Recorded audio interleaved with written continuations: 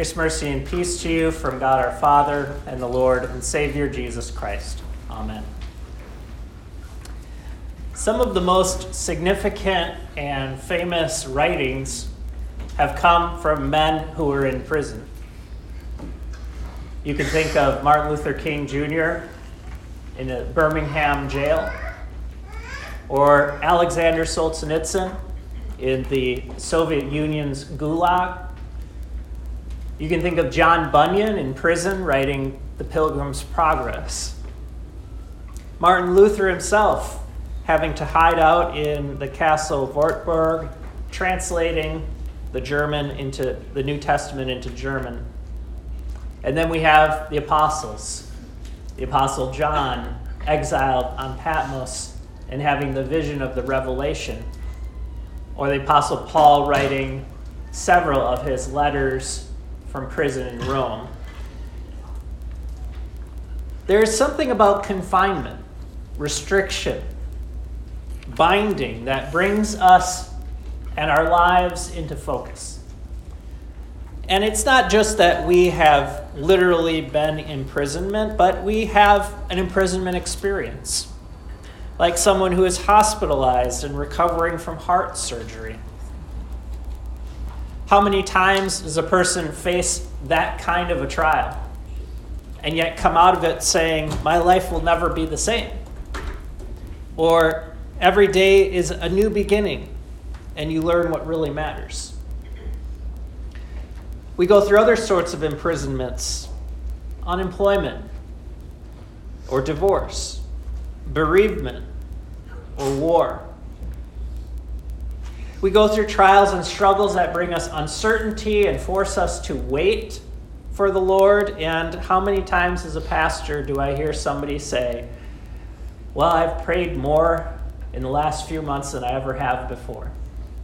Or I'm closer to the Lord now than I ever was. At such times, we also hear the world rally against suffering, the world crying out against pain or restrictions, the world rallying against God and saying, why would God allow the people he loves to suffer? And yet what they don't realize is we need these experiences as humans and as sinful human beings. We need to go through imprisonment. We need them because the seduction of the world and sin is too powerful for us. The seduction of Tarshish, which is this faraway place, a place of freedom, a place of pleasure, a place of comfort and beauty and happiness. But we know Tarshish is a fraud. We see it on the sales flyers and posters and marketing. It's so persuasive. And what makes it so persuasive is, above all else, at Tarshish, there's no accountability.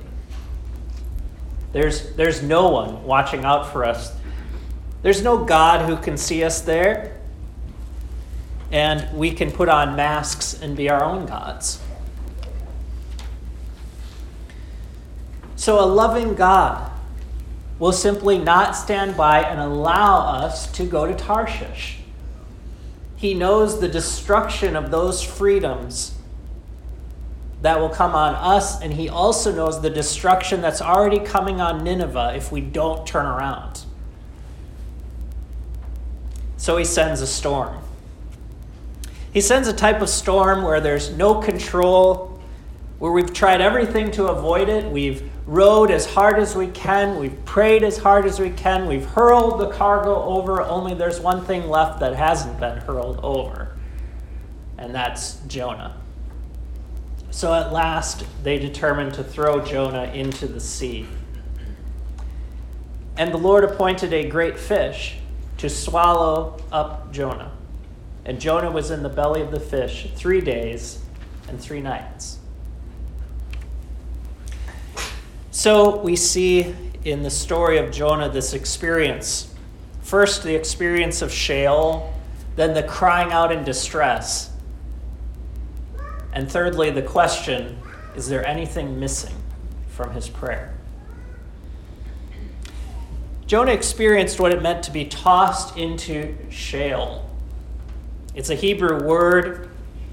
He mentions it in chapter 2 that the ESV does not translate it. It simply says, I called out to the Lord out of my distress, and he answered me. Out of the belly of Sheol I cried, and you heard my voice.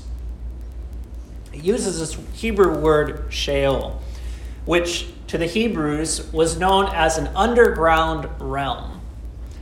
Sometimes the Old Testament uses it literally to speak of the grave or a tomb, a place where you would bury someone, their body, and they decompose in the earth.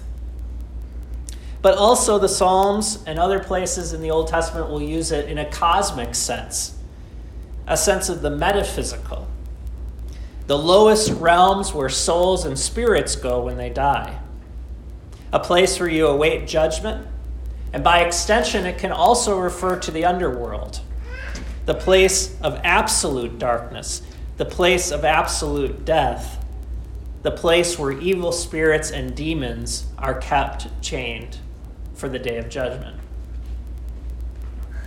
A third way the Old Testament uses it is in a spiritual sense then. So based on these physical and then the cosmic sense is the spiritual sense of what we go through in this life, where in a sense we're crossing over into death, but yet we're still alive.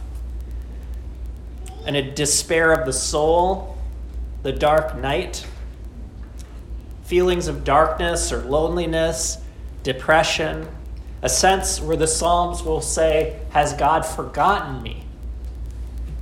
It's called a prison, it's called a pit, it's called chains. In Psalm 18,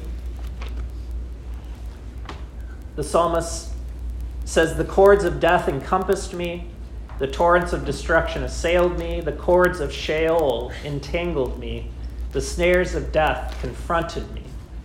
In my distress I called upon the Lord, to my God I cried for help, and from his temple he heard my voice, and my cry to him reached his ears. So you see, it also can include this experience we go through spiritually in this world, which affects us physically, which affects us spiritually.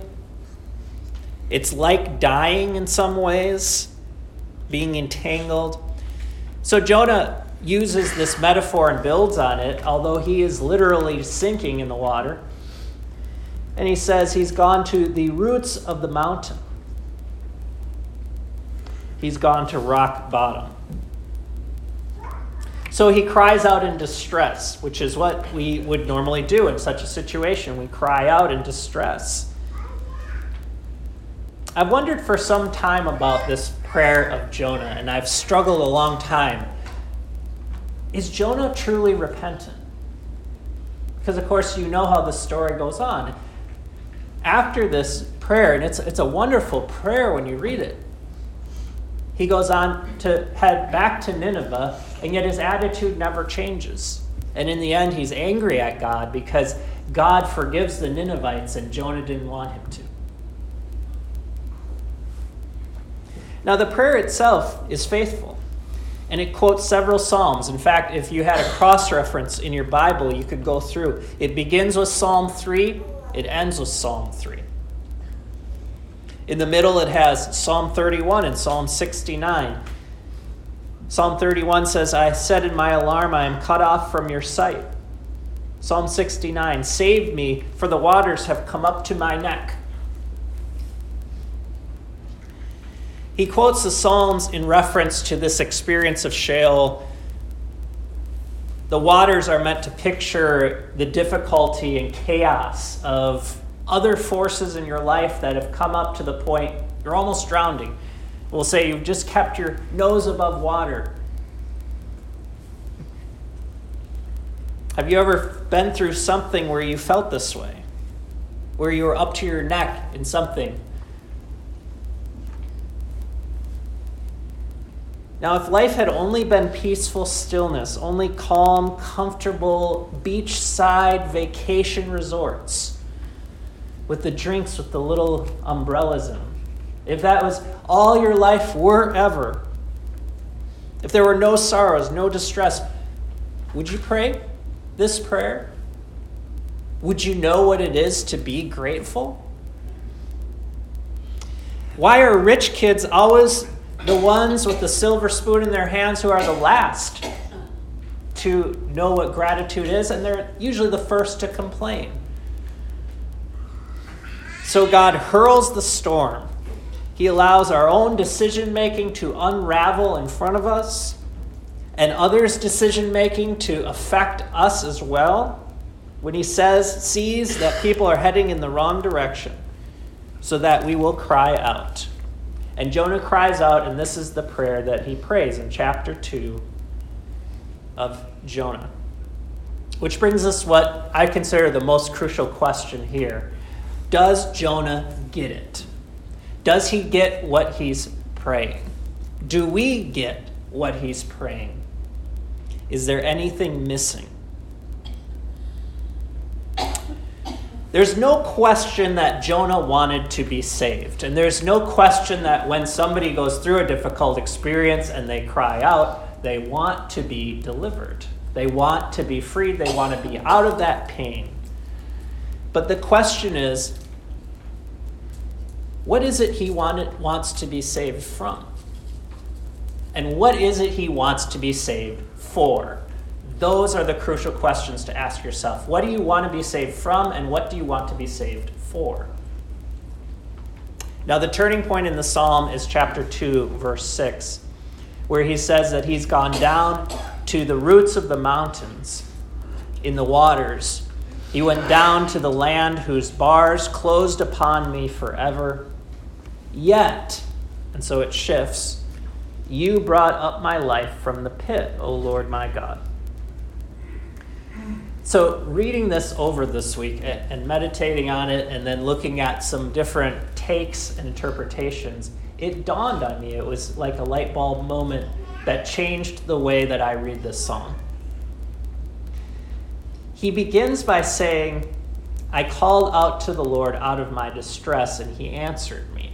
Now, is that in the present or the past? So Jonah's looking to the past. I called out, he answered me from the belly of Sheol. He's talking about something that's just happened, and yet we know at the time of the prayer he's still in the belly of the fish. How can he say, yet you have brought up my life from the pit, if he's still in the fish? And up to this point, I had always thought, well, he's just maybe anticipating what's coming next, but there's a sense in which we could see it that the fish is the deliverance. In other words, at the end of chapter 1, it says, they hurled him into the sea ceased from its raging, and the Lord appointed a great fish to swallow up Jonah. And then as his prayer goes on, he describes not what is happening in the belly of the fish, but what it was to sink down to the bottom of the sea. The weeds wrapping around his head at the roots of the mountain. He's hit rock bottom. And then you can see the fish as the salvation that saves him from drowning, which shifts it to a slightly different light. Which brings us back to the question, what is the prayer of Jonah representing? What does he really believe about his deliverance? I came across one sermon title that said, Jonah's Fishy Prayer. A fishy prayer. What would be fishy about his prayer? Now, the prayer is dead center of the story. There's right in the center, there's a parallel between what happens on the boat and then what happens in Nineveh, and right in the middle is this prayer in the fish. Before the fish, you have Jonah being obedient but yet disobedient, heading to Tarshish. And then afterwards, you have Jonah being disobedient in his obedience. Even though he goes, he still refuses to offer the gospel freely. Is there anything missing in his prayer? Now, certainly there's not any scripture missing because it's filled with scripture. From the beginning to the end, it's basically a piecing together of the Psalms. In other words, Jonah knows the Psalms. He knows them by heart, he's got them memorized, and he's piecing together different Psalms in his prayer. But it's interesting that the Psalms that he's quoting are either a psalm of lament or a psalm of vindication. Now, in a psalm of lament, what he's doing with like Psalm 31, by quoting Psalm 31, he's lamenting the situation, which anyone would in this scenario. He's lamenting what's happening, the pain, the distress, and he says, I'm driven away from your sight, which is kind of ironic because why did Jonah go to Tarshish in the first place? To get out of the Lord's sight, to flee from the face of the Lord. And now he says, I'm driven out of your sight. Or a psalm of vindication. He quotes Psalm 3 twice. Many thousands have set themselves against me. Psalm 3 is crying out for justice against God's enemies. It says, strike all my enemies on the cheek. His prayer is coming from a place where he's crying out to the Lord for justice. Psalm 31, Psalm 50. And he ends with this. Those who pay regard to vain idols forsake their hope of steadfast love. But I, with the voice of thanksgiving, will sacrifice to you what I have vowed I will pay.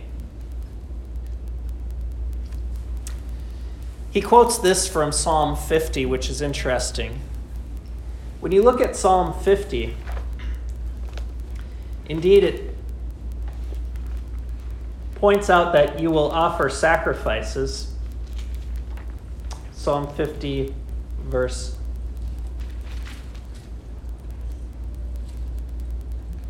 14, offer to God a sacrifice of thanksgiving and perform your vows to the Most High. And call upon me in the day of trouble. I will deliver you, and you shall glorify me. But in the context of the rest of the psalm, the Lord is actually rebuking his people. It's not a psalm against the enemies of God. It's against his own people. And it points out that their sacrifices have been empty. It says in verse 7, hear my people, I will speak, O Israel, I will testify against you. I am God. I am your God. Not for your sacrifices do I rebuke you. Your burnt offerings are continually before me. They're going to church. They're worshiping. I will not accept a bull from your house or goats from your folds. For if I were hungry, I would not tell you, for the world and its fullness are mine. And then he says, offer to God a sacrifice of thanksgiving. But to the wicked, God says, what right have you to recite my statutes or take my covenant on your lips? What right have you to quote the scriptures back to me? For you hate discipline, he says, and you cast my words behind you. The irony of quoting this psalm at the end is the context is actually rebuking Jonah. I remember a movie scene with Burt Reynolds. He was starring as Sonny, and Sonny had decided he wanted to end his life. So he was on the beach shore of a lake, and he decided that he wanted to die. So he began swimming. And he swam out as far as he could, saying, I want to die, I want to die. He gets out into the lake till he's always out so far from shore he can never make it back. And he starts to sink. And then in a moment of conversion, he comes up from the water and he says, I want to live. I want to live. And he starts praying. So he starts swimming and he says, Lord, I know what I've done is wrong. And if you will just save me, I'll give you everything I have. I'll be a better father. I'll be a better man. I'll be a better everything. And all I ask is that you make me a better swimmer. I promise to keep every one of the 10 commandments. Thou shalt not murder. Thou shalt not commit adultery. Well, he says, I promise I'll learn every one of the 10 commandments. I promise not to sell a lakeside lot where there's no lake by it. I promise to give you 50% of everything I make. Nobody gives 50%. And he keeps swimming. And pretty soon as he gets closer to shore and closer to shore, he says, I think I'm going to make it. I'll start donating that 10% right as soon as I get back. I know I said 50, but 10 just to start. And then he gets to shore, comes up, breathing heavily, and says, I know it was you who saved me, but it was you who made me sick in the first place. See, here's the thing about hitting rock bottom. It's deeper for some than others. You can't be resurrected if you don't actually die. Jonah appears to hit rock bottom. He hits the roots of the mountain. The bars are closed in. Sheol is around me. But it all does no good if he doesn't learn why. Psalm 50 is pointing out that Israel was despising the Lord's discipline. They didn't understand that the one that the Lord loves, he chastens. They wanted to be saved, but they didn't understand what to be saved from. They wanted to be saved from suffering, but they didn't realize it was their self and their sin that put them there. The irony is that Jonah rebukes those who offer to idols and says he'll give his sacrifice, but it was on the boat that the sailors already understood that. It was on the boat that the sailors offered the very same thing, the sacrifice of thanksgiving and vows, and it says they feared the Lord before Jonah understood any of it. Jonah says, you cast me into the sea. And there's the key.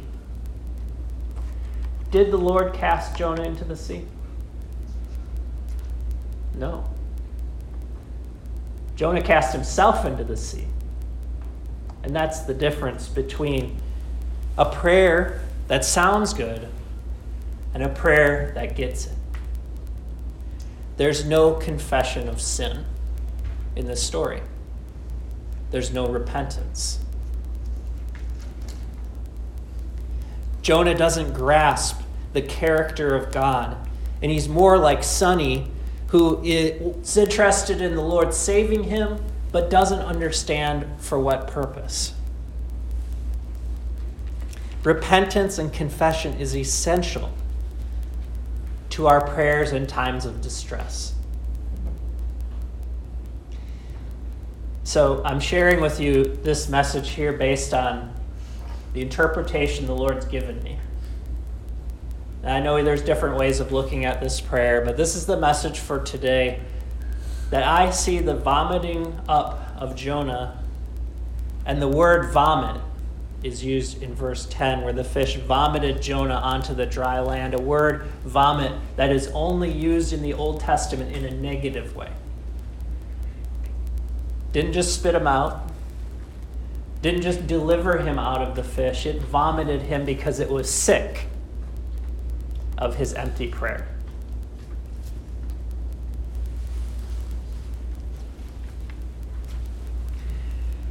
When Jesus refers to this, he's speaking to the religious leaders, and he rebukes them because they're an evil and adulterous generation seeking a sign, and no sign will be given except the prophet Jonah. For as Jonah was 3 days and 3 nights in the belly of the great fish, so will the Son of Man be 3 days and 3 nights in the heart of the earth.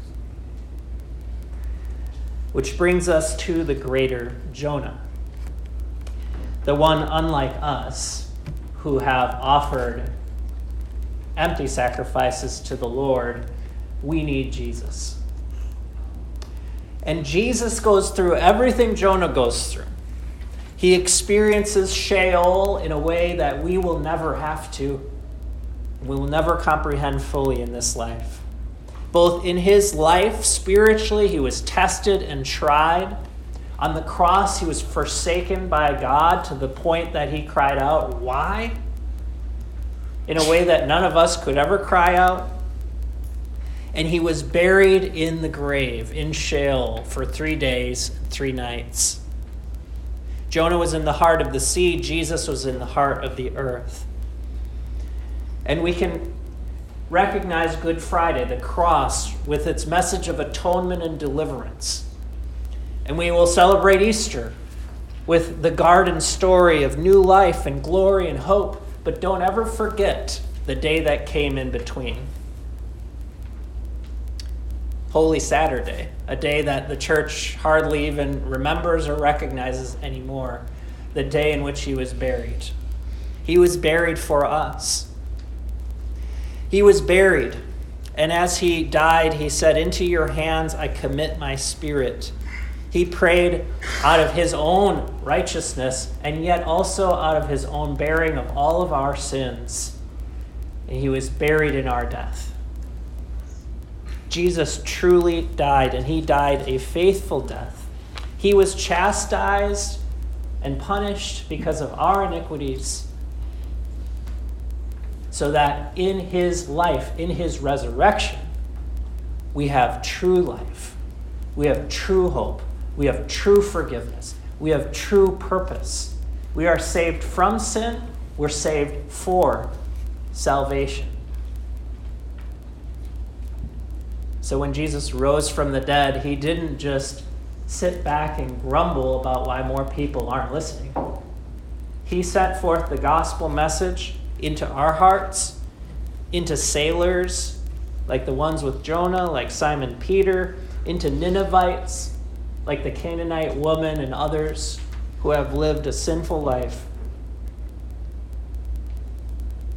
And maybe we can realize the end of the story, it shows a God who is merciful, faithful, compassionate. And the fish might be the very thing that God appointed. It didn't put you into distress, but saved you from something worse. Salvation does indeed belong to the Lord. So when you are in that moment, when you are in that trial, what can you write about it? What can you say? What can you pray that might help another person going through the same thing? In Jesus' name, amen.